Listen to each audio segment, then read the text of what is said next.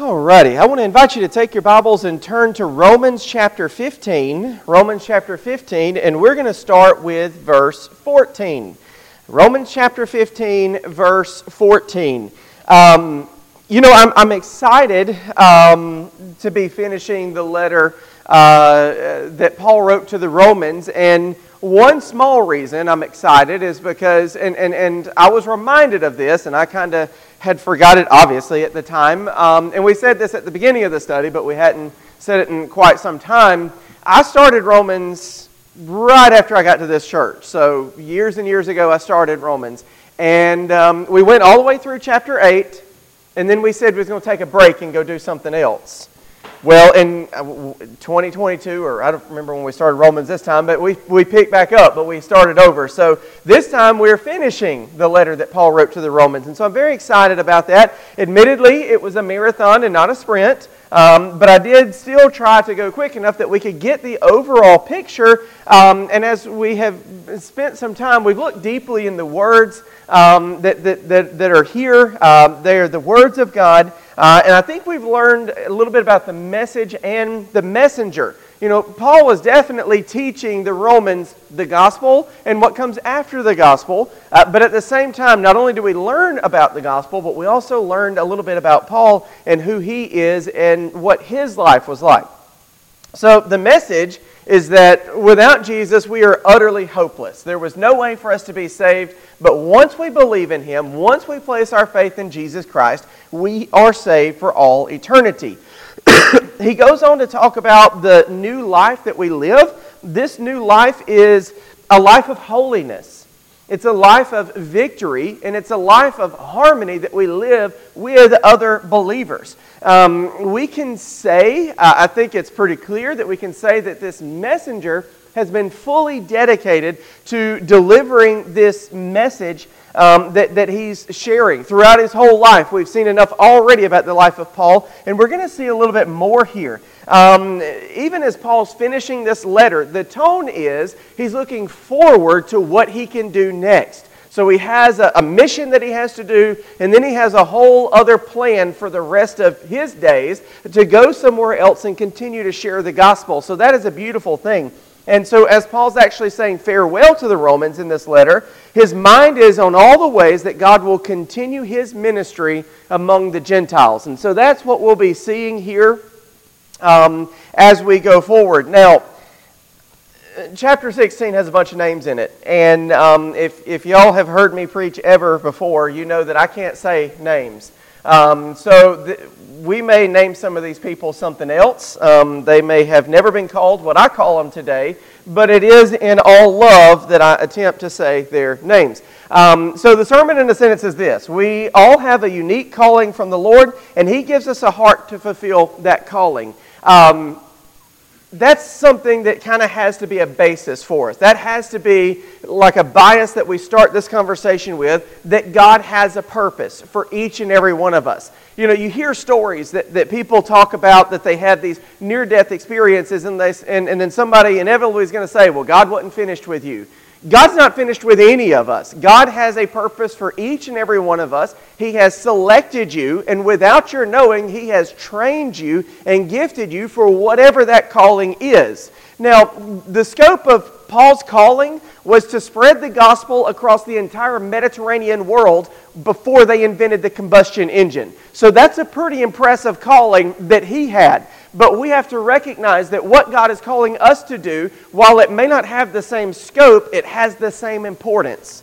If God is calling you to a ministry that leads one person to salvation, you have changed their life for all eternity. We've got to be faithful to the calling that God gives us. And God is going to put that heart inside of you, that drive and that desire to do what He's called you to do. That it is supernatural. It's not natural, but it is something that He puts in all of us. Once He puts a calling in us, we have to do what He calls us to do. In another place, Jeremiah says that the Word of God was like fire shut up in his bones. He had to let it out. He had to tell people what the Word of God is. And that is something we have to recognize, is that when God gives us that calling, that drive is going to be there.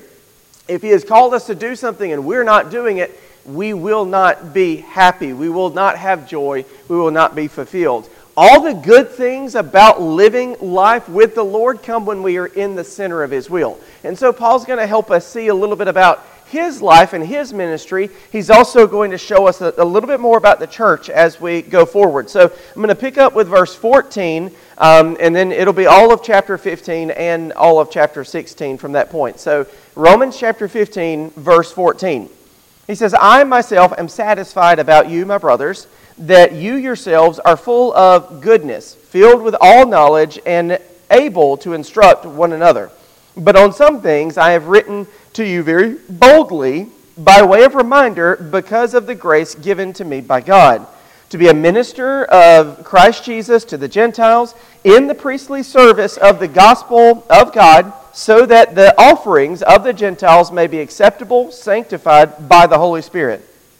In Christ Jesus, then I have reason to be proud of my work for God. For I will not venture to speak of anything except what Christ has accomplished through me, to bring the Gentiles to obedience, by word and deed, by the power of signs and wonders, by the power of the Spirit of God, so that from Jerusalem and all the way around to Illyricum, I have fulfilled the ministry of the gospel of Christ. And thus I make it my ambition to preach the gospel not where Christ has already been named, lest I build on someone else's foundation. But as it is written, those who have never been told of Him will see, and those who have never heard will understand. This is the reason why I have so often been hindered from coming to you. But now, since I no longer have any room for work in these regions, and since I have longed for many years to come to you, I hope to see you in passing as I go to Spain, to be helped on my journey there by you once I have enjoyed your company for a while. At present, however, I am going to Jerusalem, bringing aid to the saints. For Macedonia and Achaia have been pleased to make some contribution for the poor among the saints at Jerusalem. For they were pleased to do it. And indeed, they owe it to them, for if the Gentiles have come to share in their spiritual blessings, they ought also to be of service to them in material blessings. When, therefore, I have completed this and have delivered to them what has been collected, I will leave for Spain by way of you. I know that when I come to you, I will come in the fullness of blessing of Christ. I appeal to you, brothers, by our Lord Jesus Christ and by the love of the Spirit, to strive together with me in your prayers to God on my behalf, that I may be delivered from the unbelievers in Judea, and that my service for Jerusalem may be acceptable to the saints, so that by God's will I may come to you with joy and be refreshed in your company. May the God of peace be with you all. Amen. I commend to you our sister Phoebe, a servant of the church at I promise we went through a whole thing, Cenchreae, or something like that, that you may welcome her in the Lord in a way worthy of the saints, and help her in whatever she may need from you, for she has been a patron of many and of myself as well. Greet Prisca and Aquila, my fellow workers in Christ Jesus, who risked their necks for my life, to whom not only I give thanks, but all the churches of the Gentiles give thanks as well. Greet also the church in their house. Greet my beloved Epaenetus, who was the first convert to Christ in Asia. Greet Mary. I love Mary. Her name's so easy to say. Greet Mary, who has worked hard for you. Greet Andronicus and Junia, my kinsmen and my fellow prisoners. They are well known to the apostles and were in Christ before me.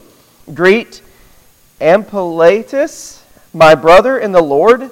Greet Urbanus, our fellow worker in Christ, and my beloved Stacy. Greet Apelles, who is approved in Christ. Greet those who belong to the family of Aristobulus. Greet my kinsman Herodian. Greet those in the Lord who belong to the family of Narcissus. That's not how you say that either. Greet those workers in the Lord, T&T. Greet the beloved Persis, who has worked hard in the Lord. Greet Rufus, chosen in the Lord, also his mother, who has been a mother to me as well. Greet all these folks in verse 14 who are with them. Greet Philologus, Julia, Nereus and his sister, and Olympus, and all the saints who are with them. Greet one another with a holy kiss. All the churches of Christ greet you. I appeal to you, brothers, to watch out for those who cause division and create obstacles contrary to the doctrine which you have been taught. Avoid them. For such persons do not serve our Lord Christ, but rather their own appetites, and by smooth talk and flattery they deceive the hearts of the naive. But your obedience is known to all, so that I rejoice over you. But I want you to be wise as to what is good and innocent as to what is evil. The Lord of peace will soon crush Satan under your feet. The grace of our Lord Jesus Christ be with you. Timothy, my fellow worker, greets you. So do Lucius and Jason and Sosipater, my kinsmen. I, Tertius, who wrote this letter, greet you in the Lord. I'll explain that. Gaius, who is host to me and to the whole church, greets you. Erastus, the city treasurer, and our brother Quarterus greet you. Now to him who is able to strengthen you, according to my gospel and the preaching of Jesus Christ, according to the revelation of the mystery that was kept secret for long ages, but has now been disclosed, and through the prophetic writings that has been made known to all nations, according to the command of the eternal God, to bring about the obedience of faith to the only wise God, be glory forevermore through Jesus Christ. Amen. Okay. All right, so we're going to break this down into two parts, and we won't say very many of those names ever again. But we're going to start by looking at Paul's calling. What is he called to do? So as we begin this study today, we see that Paul's finished this letter, and he's ready to say farewell. And he's made this powerful case for the justification by faith. He's also set forth the lives that Christians are to live after their saving encounter with Jesus. And so we get into his calling because he says, I've boldly talked to you about some of these things. He's boldly talked to you about some of these things. What does it mean to boldly say those things? Well, depending on how you translate, that could mean I went really far with it, or it can mean that I said it without any fear of what other people's opinions might be. And that's probably Paul, that he didn't really care how people were going to receive it, that he just boldly proclaimed about as abstaining from sin, Christian unity. And by reading that, you may think that Paul has some concerns about the faith or the righteousness or the unity of the church at Rome, but he actually makes that plain. Look at what he says in verse 14. I myself am satisfied about you, convinced is another word you could use there, my brothers, that you yourselves are full of goodness, filled with all knowledge, and able to instruct one another. So he says in this conclusion that he does believe that they are believers. He does believe that they abstain from sin. He does believe that they're unified. But he has laid this down boldly so that they can know. So with any Christian, those of us that are already saved, we don't mind hearing the gospel. We don't mind hearing about righteousness. We don't mind hearing about unity, because who knows, we might hear something that we've never heard before. We may be encouraged. We may, have an inspiration to go out and share with somebody else. We don't mind hearing the gospel. And so that's basically what Paul's saying is, I've proclaimed it to you boldly, but I know that you are believers. I know that you have the faith. And so this letter was written as a reminder to them more than anything else. Then he says that it's by God's grace. So if you look at verse 15, it says, but some points I've written to you very boldly by way of reminder because of the grace God has given to me. So it's by God's grace that he is a minister of the gospel to the Gentiles. Now I want you to know that when he says the gospel of God, that means it's the gospel that originates with God. So the gospel isn't about God. The gospel literally came down from God to mankind, and that's the ministry that he's sharing. And so when people disagree about the gospel or they argue about the gospel, that doesn't make biblical sense, because God delivered to us the gospel. He brought it to us. It's not something that we decide. It's not even something that we interpret. It is something that He has given to us. And Paul was a faithful minister of that very gospel. He takes his calling very seriously. Now, Paul was a Jew, and he never renounced his Jewishness. He would have probably kept up with the festivals, and he probably would have done many of the things that any Jew would do. We've read here, we understand that he's convinced that all meats are clean. Would he have eaten some of the meats that maybe previously Jews wouldn't have eaten? In a social setting, probably. But if he had his own choice, maybe not. Maybe he would have kept to those things. He never renounced his Jewishness, but he was always focused on his Gentile ministry. That's where God had called him. That's where God had equipped him. And so that's what he was going to do. So it wasn't just anybody that could have wrote a letter like this to the Romans. It would have had to be someone that was uniquely gifted by God. So this is part of God's ministry in the life of Paul. See, Paul was given the authority to carry out his calling. So we have to understand that for just a moment, that Paul was doing something that he was supposed to do, something that he had been called to do. Does that mean that everybody should do the same thing as Paul? No. That just means that that's his calling, and he poured his whole life into it. And the thing that we're supposed to understand is that when God sets us on a path, He's going to gift us. And like I said earlier, He's already been training you for whatever it is that He's calling you to do, but He is also going to grant you the authority to do it. So you may be feeling God calling you to say, you know what, I want to step up and I want to do this in the church. But then the enemy is going to say, who are you to think that you can do this in the church? Just like God gave Paul the authority to do what he did, because probably somebody would have asked, well, who is this guy that thinks he can write to us about the gospel? Well, God gave him that authority. So when God calls you to do something, not only are you going to have all the talents and skills and gifts and everything that you need to get it done, He's also going to grant you the authority to go ahead and do that. And that authority will be recognized in the church. God will grant you everything, including the authority that you need to do your calling. He will give that to you. And again, it won't be because of who you are, just like it wasn't because of who Paul was, or it hasn't been because of who we are. It is who God is. God says, this one is the one I've chosen for this ministry, and we as the church recognize that and submit to God's authority. That's how that goes. Now, Paul does use very unique imagery here, something that you don't really see in the New Testament in any other place. But in verse 16 he says, to be a minister of Christ Jesus to the Gentiles in the priestly service of the gospel of God, so that the offering of the Gentiles may be acceptable, sanctified by the Holy Spirit. So there he is taking on the role of a priest. Now, we know that the priests were the ones in the Old Testament that made the sacrifices. So the animals would be brought to the priest, or whatever the offering was. It wasn't always animals, but the offering would be brought to the priest, and he would pray a blessing over it, and then he would offer it to God, whether that was an animal or whether that was bread or grain or whatever it might have been. It was offered to God. When God accepts that offering, it then becomes holy.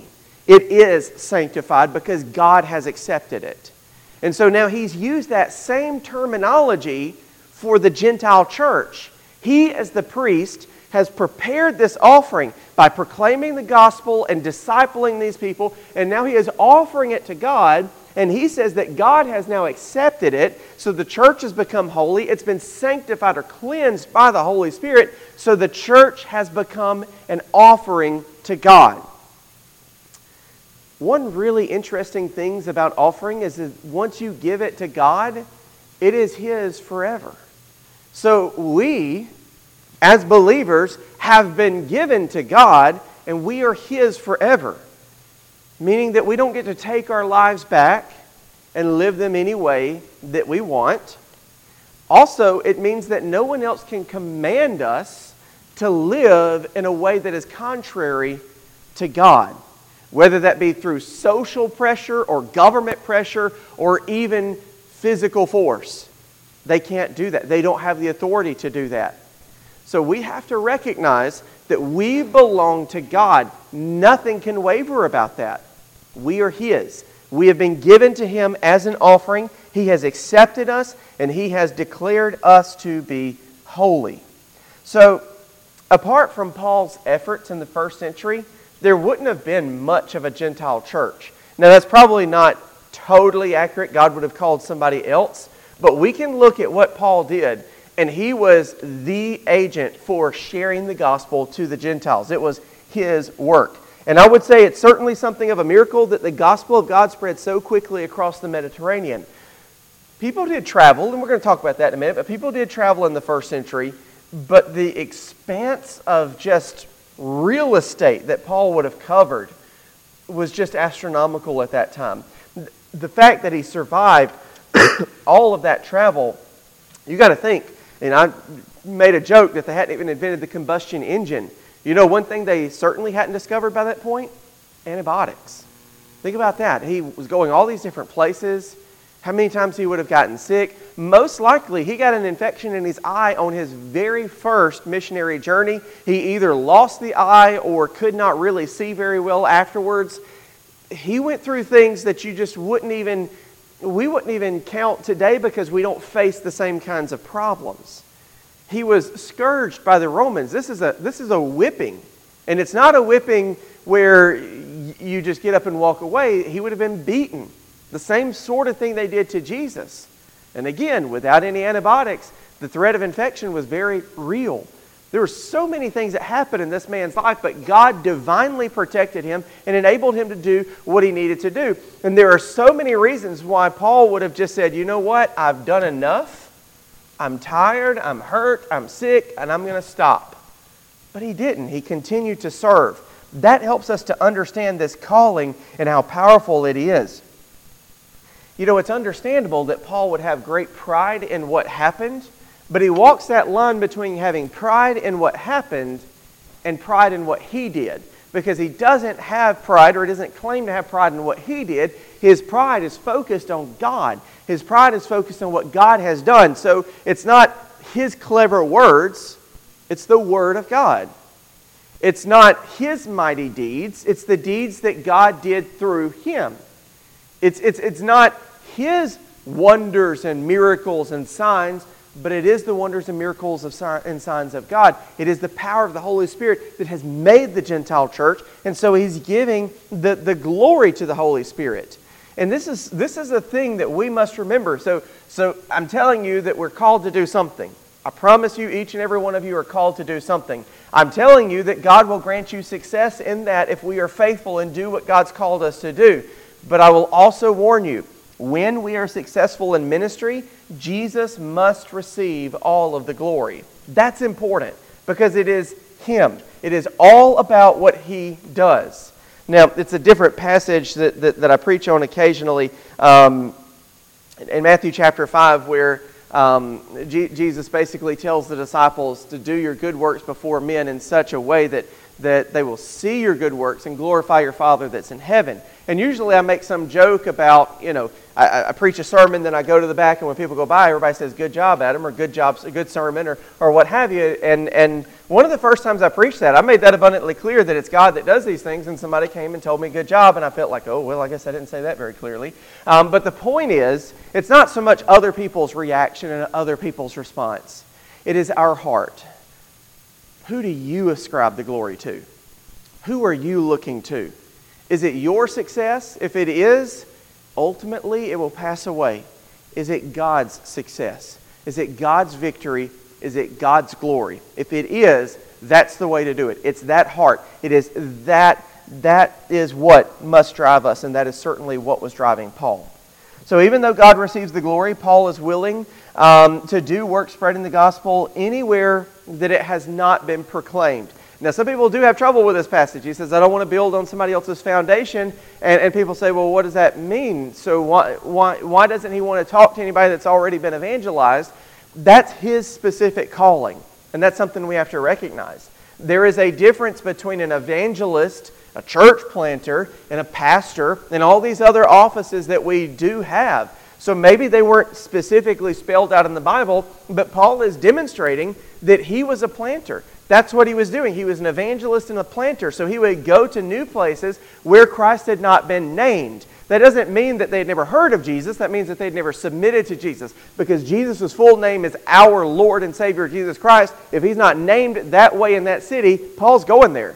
And he's going to proclaim Jesus until there are people there that name him for what he truly is. That was Paul's ministry and mission. So that also doesn't mean that Paul didn't help out established churches. We have just spent a long time studying a letter that would have helped out an established church in Rome. And so Paul definitely helped those things, but his calling was to make new churches of Gentiles. That's what his calling was. And so that's where his effort and his energy went. But anytime that he could help, he did. In fact, as we catch him in this passage, he is actively helping already established Christians, even with what we're looking at here. So his mission was to take an offering.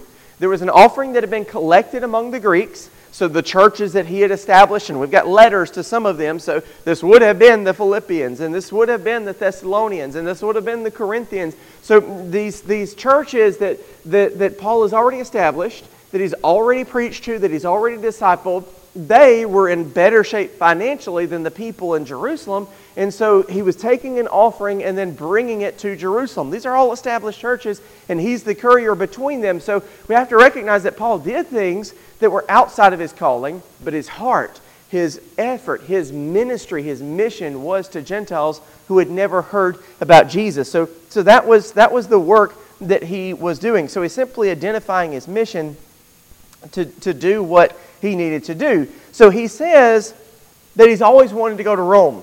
He said that there's been things that's prevented me. He's always wanted to go to Rome because obviously we've heard the saying, all roads lead to Rome. If you've got this message and you take it to Rome, then it's going to spread everywhere naturally. So he wanted to go to Rome. But he had been prevented because everywhere he went, Jesus had not yet been named. And so he continued to travel to places and share the gospel. And there's this story in the book of Acts where he's trying to get to Europe, but it wasn't time yet. And there were doors closed in different places. And finally he made it into Europe by crossing almost what we would call Constantinople now. Well, we don't call it that anymore, Istanbul now. But anyway, so he crossed over in that area. So what we recognize is that he was always pushing further and further away from the epicenter, which is Jerusalem. But everywhere he went, they didn't know Jesus, and so he taught Jesus to them. He proclaimed Jesus. He proclaimed the gospel until they were saved. And so he's been always wanting to go to these places. Meanwhile, he's been spreading the gospel all over that eastern Mediterranean region, and he wants to get to the west. So he says that he's been wanting to do this. But he says that there's no area, there's no work in this region, there's no place in this region that I can work, and so now I'm coming to you. So that's in verse 23. But now since I no longer have any room to work in these regions, and since I have longed for so many years to come to you, that means that he's coming to you. Now, that's his goal, and that's certainly what he wants to do, but Rome has already been evangelized, so why is he coming to Rome? Well, he tells you in the very next verse, I hope to see you in passing as I go to Spain. Now, if you can imagine back in geography class, when you were a kid, and they put all those maps. Now, my history teacher made us draw those. Like we had to draw those maps and draw out the little country so we'd remember where that was. I want you to think back all those years ago, however they made you learn it, and think about where Jerusalem is, the epicenter of the gospel, and think about where Spain is. That was his goal. That was his dream. You know why he didn't want to take the gospel to Florida? He didn't know it was there. Spain's out there. There's Portugal, but I'm kind of fuzzy on whether Portugal was a thing back then. That's as far as he knew there was land. So understand that his dreams weren't limited to Spain. He was thinking the ends of the earth. When Jesus said, go and make disciples to the ends of the earth, he thought he was talking to him. And so he was doing that. He was going all the way to Spain, which they didn't know about stuff further west than that at that time. So that was his target. That was his aim and his goal. Oh, that we would take the Great Commission that seriously. Oh, that we would take the calling that God places on our life that seriously, that the only limitation is we're running out of people to talk to, that we're running out of places to go. Oh, that we would take it that seriously. Just imagine a generation of Christians so fired up about the gospel that we went everywhere. We could cover it in a matter of months. Y'all realize that? If we wanted to tell every person, the Christians we have, if every Christian we had on this earth right now would share the gospel with everybody that doesn't know the gospel, we could cover the earth in a matter of months. That is what we could do. But what will we do? That's a question for each of us to decide for ourselves. What will we do? So before Paul goes to Spain, which as far as he was concerned was the furthest landmass to the west that he knew about, before he goes there, he wants to stop over with the Romans. He wants to spend some time. He wants to be encouraged and lift them up and let them lift him up. And there was this kind of thing, and I'm going to Spain and you're going to pay for it. There was a little bit of that in there if you read between the lines, so that you can support me, send me to Spain. So there was a ministry and he was bringing them in on it, which is part of the reason for the letter. But he makes it subtle. But he immediately goes into, so let me show you what's already been happening. That's when he explains the offering that's already been taken up in Greece and is going to Jerusalem because the saints in Jerusalem need the help. And so this is a great example of Christians helping other Christians, but it also reminds us that God has not forgotten about Israel. That helps us to remember, because what he's saying there is that these Gentile Christians have been brought into the spiritual blessings of the Jews. And so they owe these physical blessings to them because of the spiritual blessing they've received. So it does help us to know that in Paul's mind, God had not forgotten the Jews, that they were still the chosen people. But then he moves on from that idea, because he begins to think about the danger that he's going to have. He knows that traveling to Judea is going to be dangerous, and so he makes a prayer request. He makes a prayer request. Starting in verse 30, he says, I appeal to you, brothers, by our Lord Jesus Christ and by the love of the Spirit, to strive together with me in your prayers to God on my behalf, that I may be delivered from the unbelievers in Judea. So when we see that, that's his first prayer request, that he can be delivered from that danger that he's about to face. Some say that Paul or any other Christian should go to a place where they're going to face a threat against their lives. Some people would say that. Ethics people and such. They say you shouldn't put your life in danger to serve God. That God doesn't ask that of you. That is, so long as it's safe, do what God tells you to do. When it comes into physical harm and danger, God's not asking you to do that. Maybe their Bible's missing some pages, but when I read the Old and New Testament, I see people in harm's way for God all the time. That seems to be a major theme from Genesis through Revelation, that we're going to serve God and that the good things are to come, because this life is going to be full of danger. It's going to have trials and tribulations. We're going to be persecuted, and no matter what they do to us, we always have the hope of Christ Jesus, because that is after this life and after this world. That's the way I read it. And that was what Paul was looking at. So you've heard people maybe say before, well, this wasn't the best thing to do, but I had no choice. Well, it wasn't the best thing for Paul to go to Jerusalem, but he had no choice because God had called him to. Now, if you're really up to date on the timeline in the book of Acts, you know that he did get a ship to Rome. But by that point, he was a prisoner because he had been falsely accused of trying to lead a rebellion, essentially, is what they were saying. And so what we see is that he went into a place knowing that there was danger. There's a really, really beautiful passage in Acts where he stops again by Ephesus, and they pray for him. They beg him not to go, but they pray for him and send him on his way. And we have to realize that Christians are going to go into harm's way. That's going to happen sometimes. Some people would go so far as to say that God would never ask us to do anything that might cause us harm or even discomfort. We'll talk about those folks in a minute. I'll give you your next bold statement. The Lord guides the steps of our ministry, even if it leads us into danger. Not going to do a whole lot of good if it's always safe. That's just the way of it. So even though Paul's walking into this hostile land, he asks the Romans to pray that he will eventually make it to them so that he can enjoy their company. And the Lord already has Paul looking past the business in Jerusalem to the ministry that he is going to have beyond. And so I believe that God's doing that in Paul's heart. And so that brings us to our other bold statement.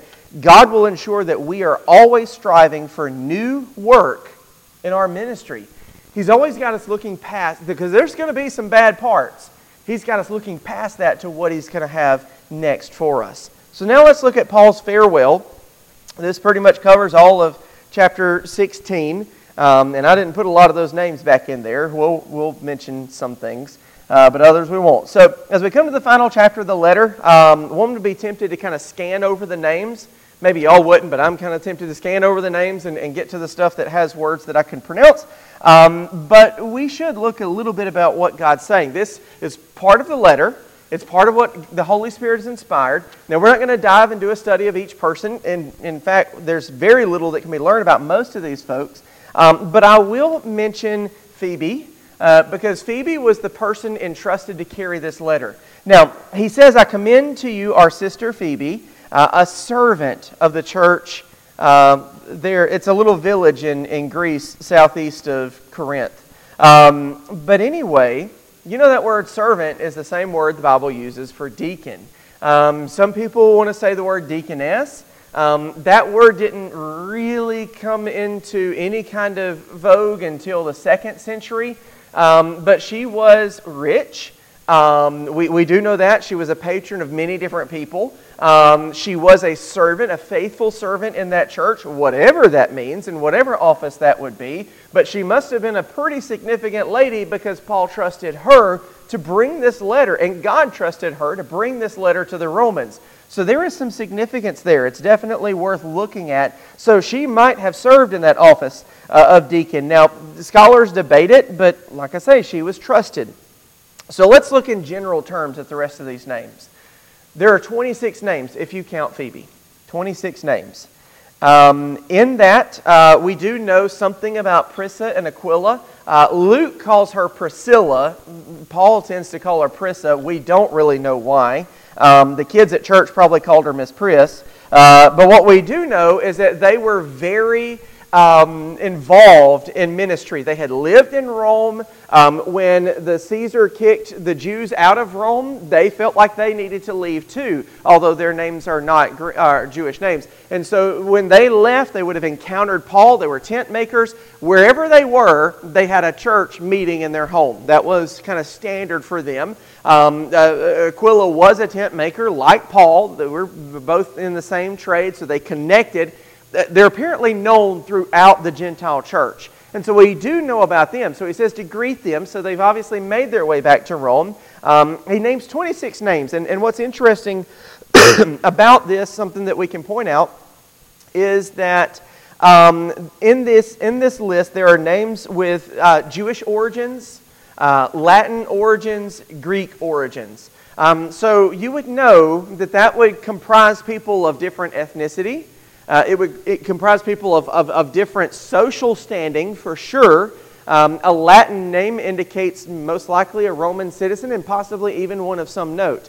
The Greek names could be nearly anything. We know that Greece belonged to Rome at that time, but Greece had spread, like the culture of Greece had spread so much under Alexander the Great that they may not have even originally been from Greece, or the people that were named, and then obviously Jewish names. So there's a lot of different backgrounds here. There's a lot of diversity here, but they are working together. And what we can see from this is that churches simply are better at ministry when they have community. Think about the network there. The network of people that had ties into maybe Roman ruling society, the people that might have had ties into more local, maybe business, because the Greeks may not have been, may have been business class, middle class, so they may have had their connections. The Jews would have had connections in the synagogue, so there are many different ways that this would have worked. Church is better when we have true community, when we work with each other, when we join with each other, even if we come from different backgrounds. It is better that way. So after this, Paul does give a warning. He warns about people who are divisive. Now, what does it mean to be divisive?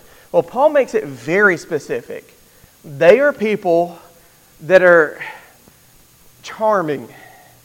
They are people with a easy to listen to voice and message, but they're all about themselves. He points out that these are not servants of Christ. People like that are still here today. Just like they were in Rome and just like they were in the first century church, they're here today. In fact, they're pretty prominent. So people telling us to accept the ways of the world, that's divisive. You see, here's the thing. We are supposed to be people so firmly rooted in the Word of God that if we were to go to a church and hear something other than the Word of God being preached faithfully, that we would have a negative reaction to it.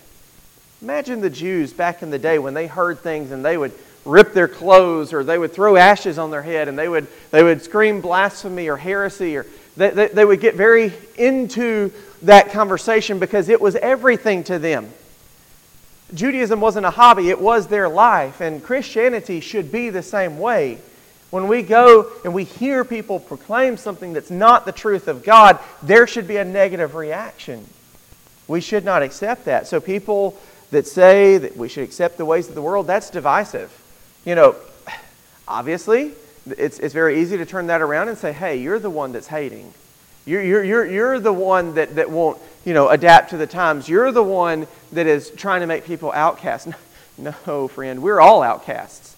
We are being brought in by Jesus Christ. That is what unifies us. Don't tell us that we have to accept other things, because we don't. We are the accepted. Jesus accepted us. He overlooked our sin, forgave our sin. He accepted us. If you want to be a part of the church, you're going to have to go through Jesus. And He's going to set things right. So we don't accept the ways of the world. That is divisive talk. And it sounds, and the way that it's presented now, we are the divisive ones if we insist on the Word of God. That's not true. That's not true. People telling us not to interpret the Bible literally, they're divisive. You look at some of the major passages in Scripture that deal with miracles. The literal way is to understand that God acted in a supernatural way in the natural world. Well, people don't want us to accept that anymore. They don't want us to believe that. That's why they say Jesus was just a good moral teacher, because they can't square with the fact that He controlled the weather, He raised the dead, and He Himself died and came back to life. They can't deal with those things. And so they say He was a good teacher. Interpret the Bible literally. If you don't, you're divisive. People that tell us that the call of Christ is not a call to die is divisive. Why are Christians soft? Because we've been told we can be. If we would be strong, fearless Christians like the first century Christians had to be, then we would not be afraid of standing up to peer pressure. We would not be afraid to stand up to the government or to any other force that might tell us what to do. Remember when I said early on, a long time ago at this point, remember when I said early on, when we are an offering to God, we belong to Him, nobody can take us back, nobody can give us a contrary command. Whether that be our friends, whether that be our employer, whether that be our government, whether that be a soldier pointing a gun at your face and saying, deny Christ, the answer is no, because we are His. And we can never be removed from Him. We can never be commanded to do something that He has commanded us not to do. So we belong to Him. Now, I tell you, there are millions of people around the world that consider themselves Christians. They consider themselves to be part of the church, but they've been taken advantage of by these wolves in sheep's clothing, or better yet, wolves in shepherd's clothing. They're telling people that you can have Jesus and you can have life. You can have this and you can have all of that. When you read the gospel, it doesn't tell us what all we can have. We can have Jesus. Can't have any of those other things. None of those other things are promised. We might have Jesus today and die tomorrow. We might have Jesus and be poor for the rest of our lives. We might have Jesus and be sick for the rest of our lives. But we have Jesus. We don't have to have all those other things. They're not promised. They're not promised. There's no place in the ministry for divisive actions. That doesn't mean standing on the Word of God. There may be some things that have to be divided if we stand on the Word of God. The divisive ones are the ones that are leading us astray. And we have to be careful about that. So Paul goes on to say that those that are with him send their greetings. We have Timothy, Tertius. It's worth pointing out that Paul would have used somebody to write his letters, probably because of his vision. So if you see there, I, Tertius, who wrote this letter, greet you in the Lord. That doesn't mean that everything up to this point just shatters and wait a minute, he's just not the writer. No, Paul probably couldn't see. In one of his letters, he says, see what large letters I'm writing, because he's writing it in his own hand. Because of what Paul had went through, probably when he wrote, it was large so that he could see it. So large print probably wasn't the neatest, because he couldn't see to write the way that he maybe could have in his younger days. So he used somebody, so he probably dictated this to him. That doesn't shake or make us doubt the letter. It's just the way that he had to do it. So this great letter of the gospel ends exactly the way as it should, as Paul gives glory to God for all that has been done and all that is yet to come to pass. And so you see this doxology at the end. It starts with verse 25, now to him. Skipping down to verse 27, to the only wise God be glory forevermore through Jesus Christ. Amen. Biblical ministry always leads to powerful worship. It always must. When we know the true God, we cannot help but worship Him. And that's where Paul was at. So from this passage, we can see that Paul's entire life was spent fulfilling the calling that God had placed on his life. He spent his life like we spend money. We don't expect to get money back when we spend it, do we? We spend it, we give it away. That's how God looks at our lives, that we are spending our lives for Him as currency. We are giving it away until the day that He brings us home. There was a tremendous amount of work, and he also faced regular threats to his life in his service to the Lord. You can read the passage where he lists all the things that he's went through, from the scourging to the shipwrecks to the imprisonments. It's unbelievable what he went through. And yet he was never discouraged. He continued to go forward because he knew that God was with him. We can actually see that this kind of attitude was not unique to Paul. There are many other people named in this passage even that would have been just as faithful as Paul. They just simply had a different calling on their lives. The world of the New Testament does not recognize casual Christianity, weekend Christianity.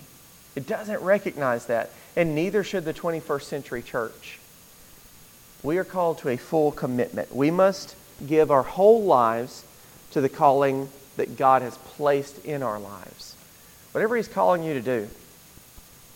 Now, I could go through a long list of all the things that God likely calls you to do, but I may never hit the nail on the head, but God is driving it home to you. Maybe even right now He's telling you what you are to do.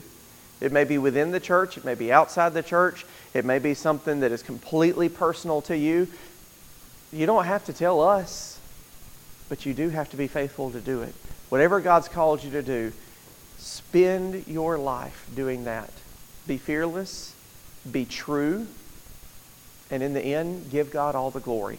That is what ministry is all about. Let's have a word of prayer. Heavenly Father, we thank You so much for this time to gather together, and we definitely thank You for Your word and the example of Paul in this letter, because he was fearless. He proclaimed Your truth, knowing that probably people would disagree with him. He was headed to a place where he knew he was going to run into trouble, but he was even looking past that to travel to the farthest reaches of the world that he knew of at that time. And we don't see a hint of hesitation in anything that he's doing. He trusted in You. He asked for the prayers of other believers, and he went without question. I pray that You would build that heart in each of us. I know that You already are. You have given us our mission. You have helped us to be prepared in every way possible. So now, Father, I pray that we can be unwavering in our resolve to do what You have commanded us to do. Make us faithful to the faithful one. It's in Jesus' name we pray. Amen.